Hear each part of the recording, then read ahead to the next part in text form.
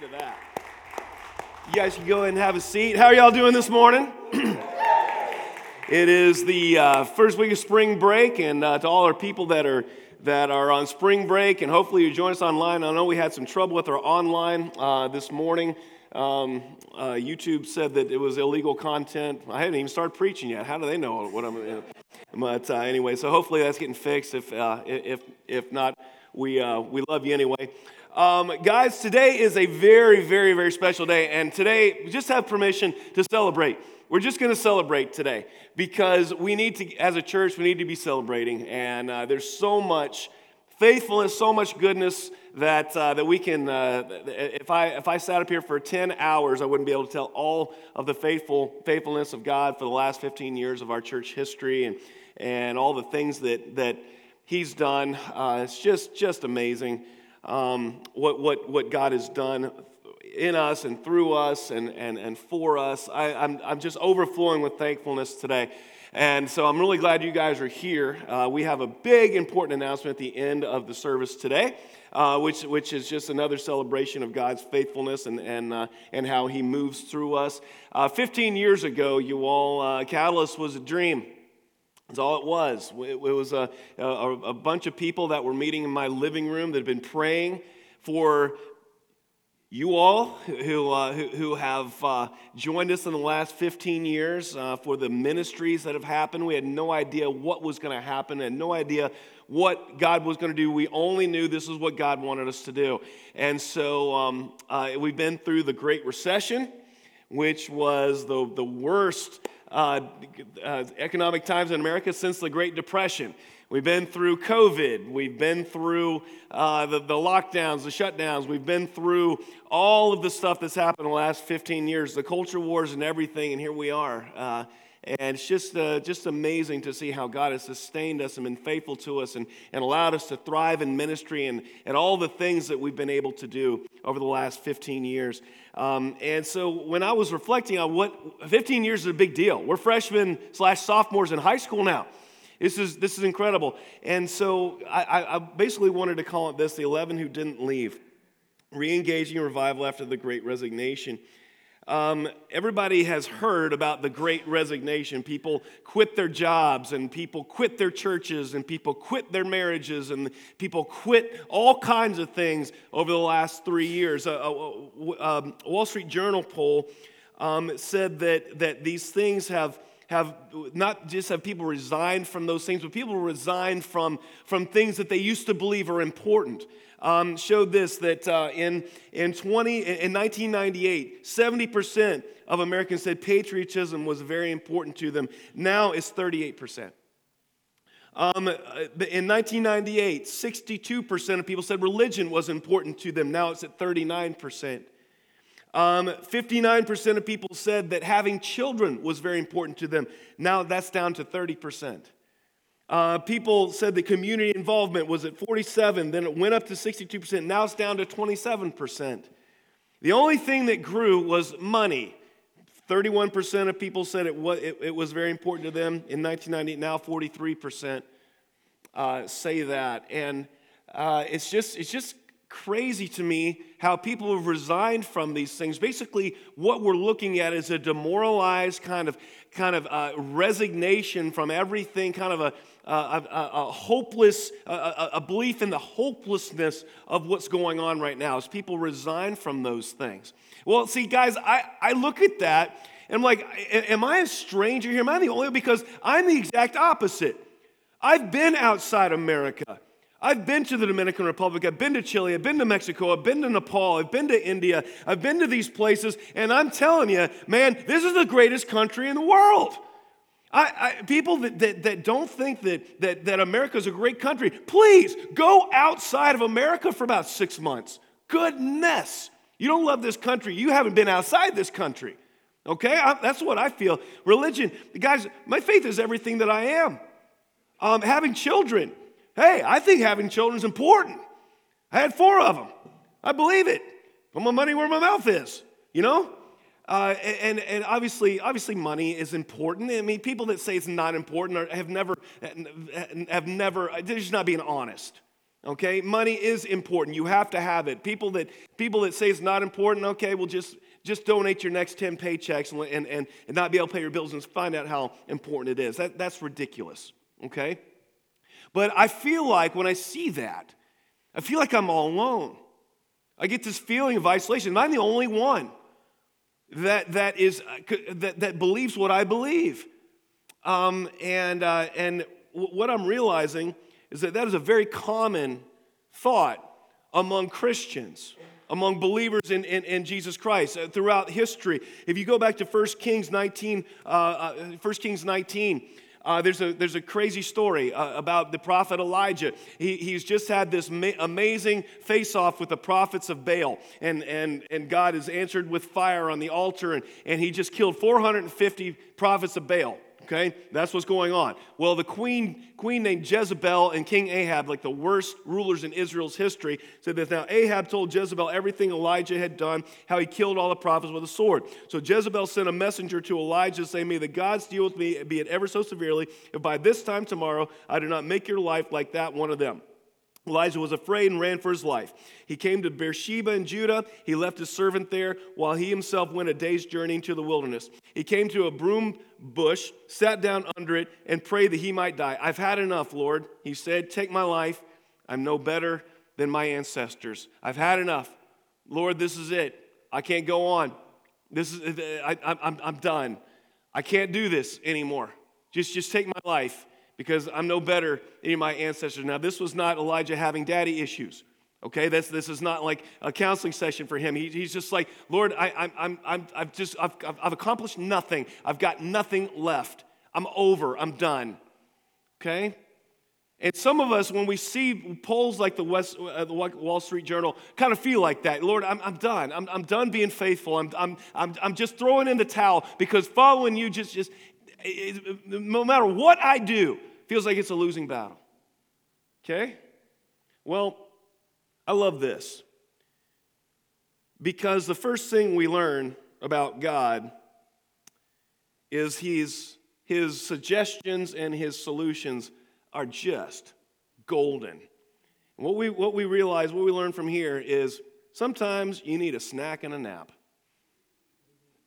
I got an amen. And listen to this. Listen to this. This is the word of God, y'all. You know, should have had a Snickers. You know, it's straight from the word of God here. Check this out. "Then he lay down under the bush and fell asleep. All at once an angel touched him and said, 'Get up and eat.'" So he fell asleep and he had something to eat. Don't miss the power of this. This is the word of God. Okay, he looked around, and there by his head was some bread baked over hot coals and a jar of water. He ate and drank, and then lay down again. The angel of the Lord came back a second time, touched him, and said, "Get up and eat, for the journey's too much for you." So he got up and ate and drank. Strengthened by the food, he traveled 40 days and 40 nights until he reached Horeb, the mountain of God. So what was he doing? He was praying, "Lord, just take my life. I'm done and over." Then after a snack and a nap, he was ready to travel 40 days. Okay, guys, listen. Is this kind of funny, honestly? But check it out. I love this about God, because he doesn't go into coach mode. He doesn't say, "Elijah, suck it up. Quit whining. You know, I just answered with fire, and I did all this for you, and now you're just wanting to give up and throw in the towel." No. Hey, God doesn't do that. He goes into nurture mode, because he knows Elijah's at his breaking point. And believe me, when you're at your breaking point, God knows that too. So he suggests something very simple, something very practical. He doesn't browbeat Elijah. He just says, "Hey, you need a nap." And here's the Israeli equivalent of a Snickers, okay? And it changes his attitude. I love that. Sometimes you just need a snack and nap. So if you are feeling down, if you're feeling discouraged, sometimes you just need a Snickers and a nap, okay? But here's the thing. The second thing we realize is that even the heroes of the faith felt alone. All right, here in verse 9. "Then he went into the cave and spent the night, and the word of the Lord came to him. 'What are you doing here, Elijah?' He replied, 'I've been very zealous for the Lord God Almighty. The Israelites have rejected your covenant, torn down your altars, and put your prophets to death with the sword. I'm the only one left, and now they're trying to kill me too.'" See, I think there's a lot going on here, but I know that Christians feel like this right now. "Lord, I'm the only one.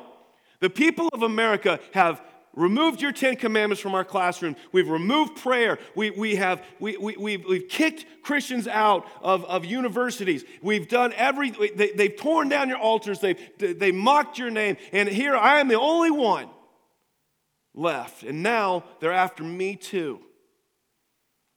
Okay? Very easy to feel like that nowadays. And maybe there's a little resentment growing up. Lord, I followed you faithfully, and this is all I get? This is what I get? I've not compromised with the world. I've not gone on with this ridiculousness.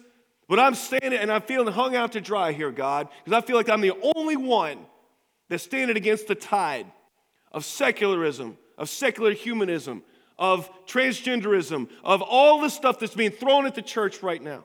I'm the only one standing against it. It's easy to feel that way. And God's answer to that loneliness, Himself and what's known as the remnant. Check this out. In verse 11 through 13, the Lord said, "Go stand by the mountain in the presence of the Lord, for the Lord is about to pass by." The Lord doesn't argue with him, doesn't try to correct him. The Lord just says, hey, I'm about to pass by. I'm about to approach you. I'm going to give you my presence.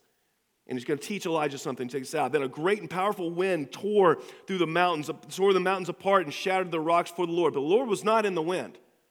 Then after the wind, there was an earthquake, but the Lord was not in the earthquake. After the earthquake came a fire, but the Lord was not in the fire. After the fire came a gentle whisper. When Elijah heard it, he pulled his cloak over his face and went out and stood at the mouth of the cave.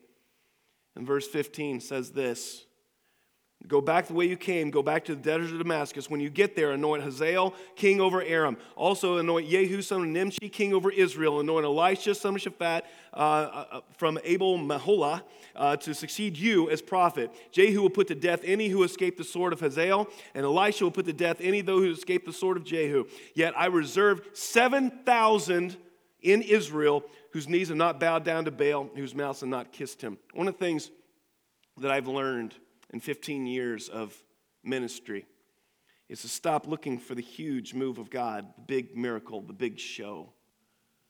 Because a lot of times God's not in that. Most of the times God's not in that. I used to look for those things, y'all. God, if you just swoop in here and walk on water, if you part the Red Sea and turn stones into bread and give me the winning lottery ticket, it'd be everything.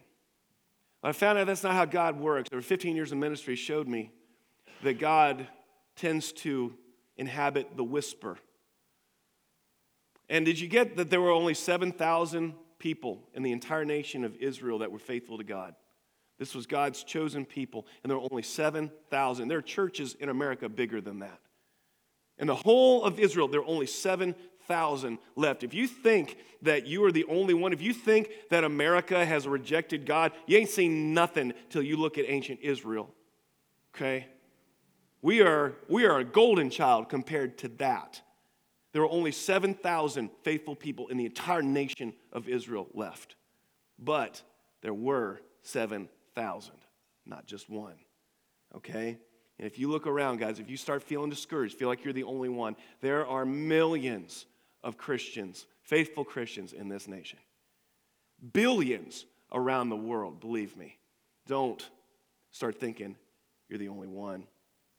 But I don't really look for those big things anymore. I mean, they're nice if they happen, but I'm really realizing that God isn't really in those things. 15 years of ministry and reflection has kind of showed me this, guys, and this is what I want you guys to get a hold of.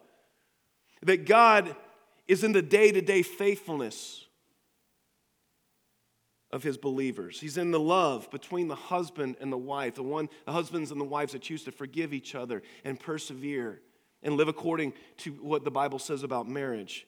He's in the everyday decisions we make to be faithful to Him.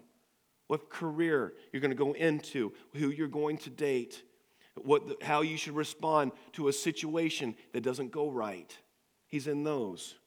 He's in the parents who faithfully raise their children over a period of 18 years, not just a one time, but over 2 decades, to love the Lord with all their heart, soul, mind, and strength.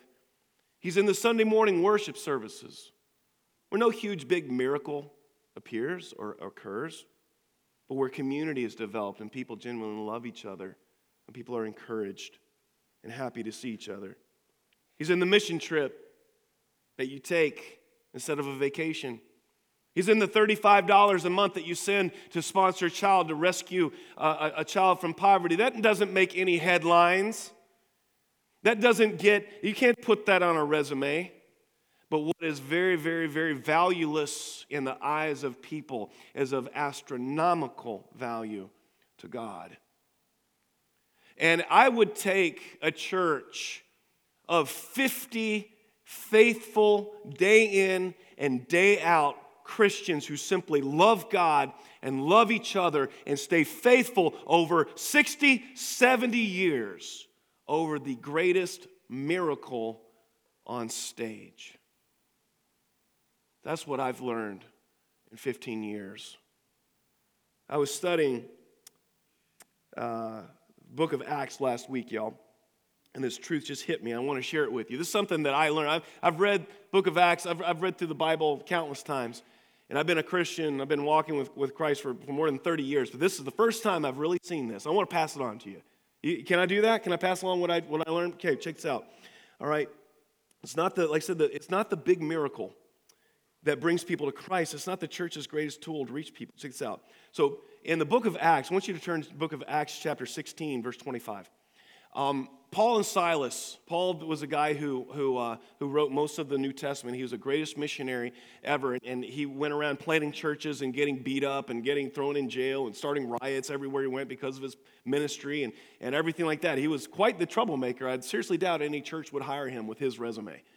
But Paul and Silas have been preaching the word of God to a town that they didn't like it. So the crowd surrounds them. They have them arrested. They have them beaten severely. They throw them in the inner cell, not the outer cell. I guess probably the inner cell means there's no light.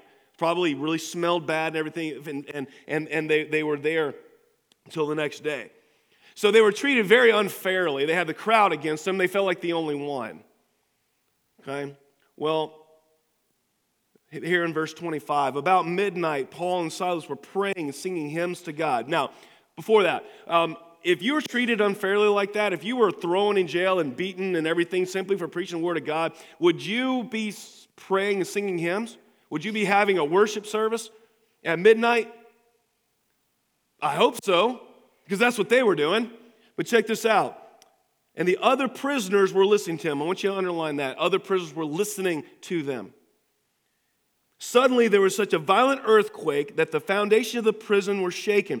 At once all the prison doors flew open and everyone's chains came loose. All right, stop right there. You're in jail for something you didn't do.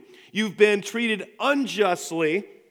And all of a sudden, God provides this huge earthquake where the prison doors, literally the prison doors are open and your chains fall off. What do you do? I know what I would do. I'd be gone, okay? I'd be waving bye-bye. But check this out. The jailer woke up. When he saw the prison doors open, he figured there were a bunch of people like me, of my character, that would run. He drew his sword and was about to kill himself because he thought the prisoners had escaped. By the way, the reason he was going to do that is in the Roman system, if you were guarding a prisoner and they escaped, you yourself were killed. Interestingly enough, that's why we know that the guard detail at the tomb didn't just let Jesus go, okay? Their lives were on their line, okay? If you were guarding a prisoner and he escaped, you were killed. So that's why the jailer was about to kill himself, because the way that the Romans killed people was not very nice. And so he was probably most likely facing crucifixion himself, okay? That's why he was about to kill himself. But check this out. But Paul shouted, "Don't harm yourself. We are all here."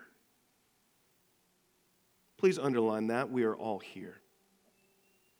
The jailer called for lights, rushed in, fell trembling before Paul and Silas. He then brought them out and asked, "Sirs, what must I do to be saved?" It wasn't after the violent earthquake. It wasn't after the miracle that the jailer asked how to be saved. It was when he saw Paul and Silas were still there after it. Okay? Don't miss that. The miracle there, you all, was not the jail being thrown open. The miracle was not the chains falling off. The miracle was the jailer's conversion.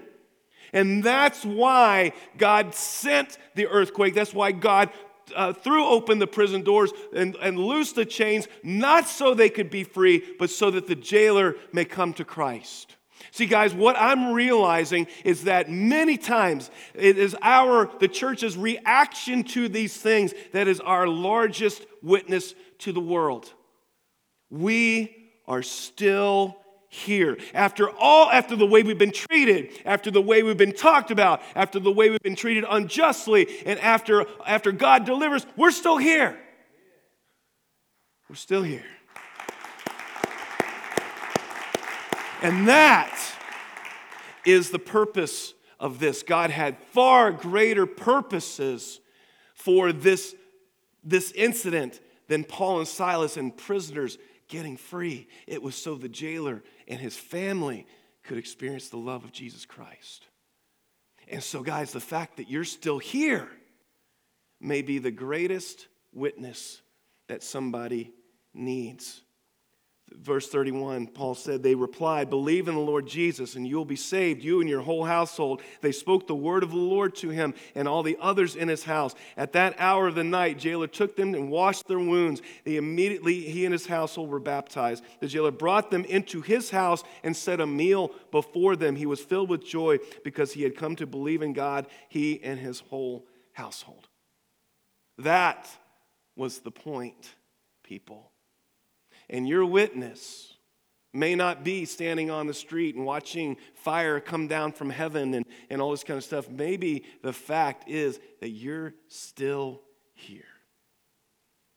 As in a culture that is undergoing the great resignation, where people are checking out of their places of worship, checking out of their place of business, checking out of their marriage, checking out of their beliefs, checking out of everything, we are all here. Never forget that. Because that is how you win the world to Christ. I want to send some encouragement your way. Okay, there are 3 rules to life.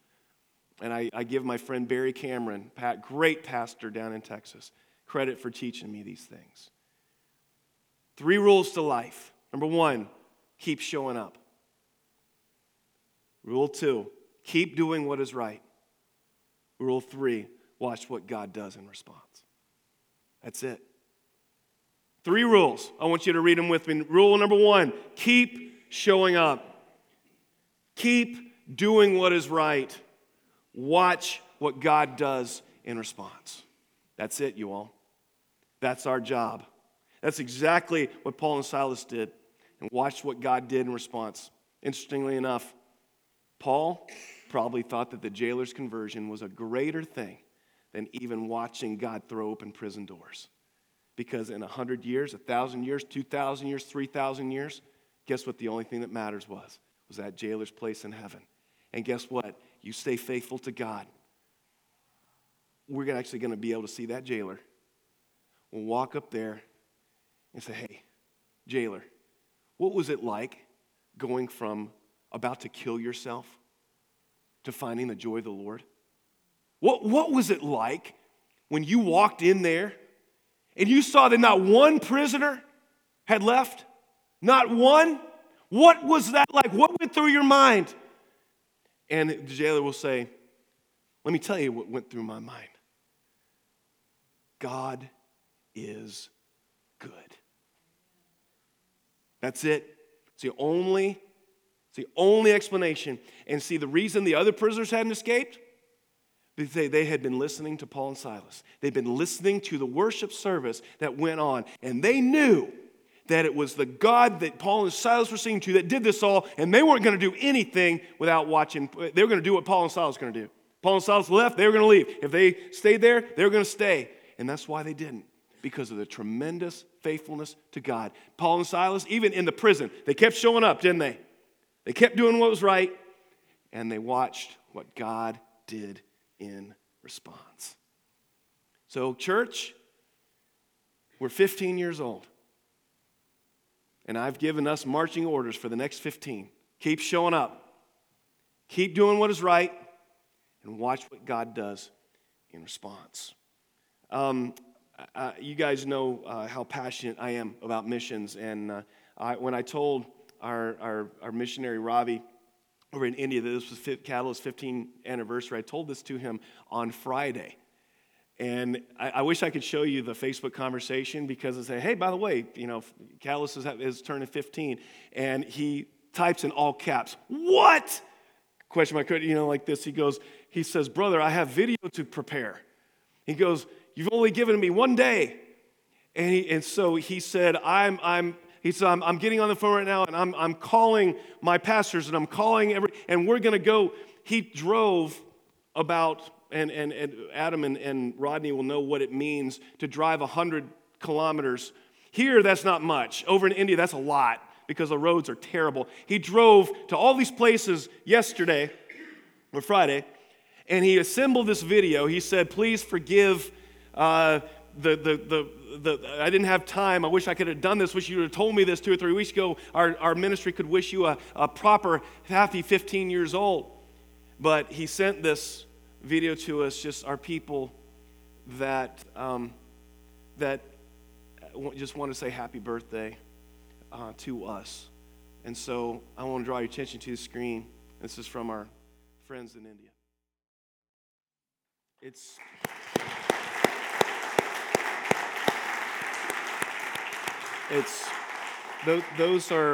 Those are pictures on a screen to you all, but those are people that I know.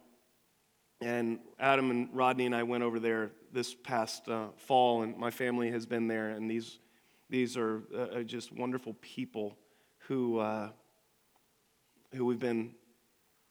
And I say blessed, I mean blessed to serve over the last 12 years, and how God has brought us together, seeing the work. Those of you all that weren't here on Christmas, we gave the entire Christmas Day, Sunday offering to the Living Water Project, and watching the people have clean water, on people that during the dry season would divide up into A group and B group, and one day the A group would drink water, and the next day the B group would drink water. There were children and adults who didn't have water one day because there wasn't enough. And watching them have clean, fresh water now, because of your all's faithfulness, is just incredible. And watching that's not going to make any headlines, guys. That's the whisper. That's the whisper that God is in. And God's greatest work is in the whisper, not in the big and the bold. It's in their 1,200 orphan children. Yeah, it doesn't sound like a whole lot when you look at a nation of 1 billion people in India, but it's the whisper, because those aren't just numbers. Those are people who are made in God's image. And so when I see that, I'm overcome. And none of that would be possible without just the daily faithfulness of the people who call Catalyst Christian Church home.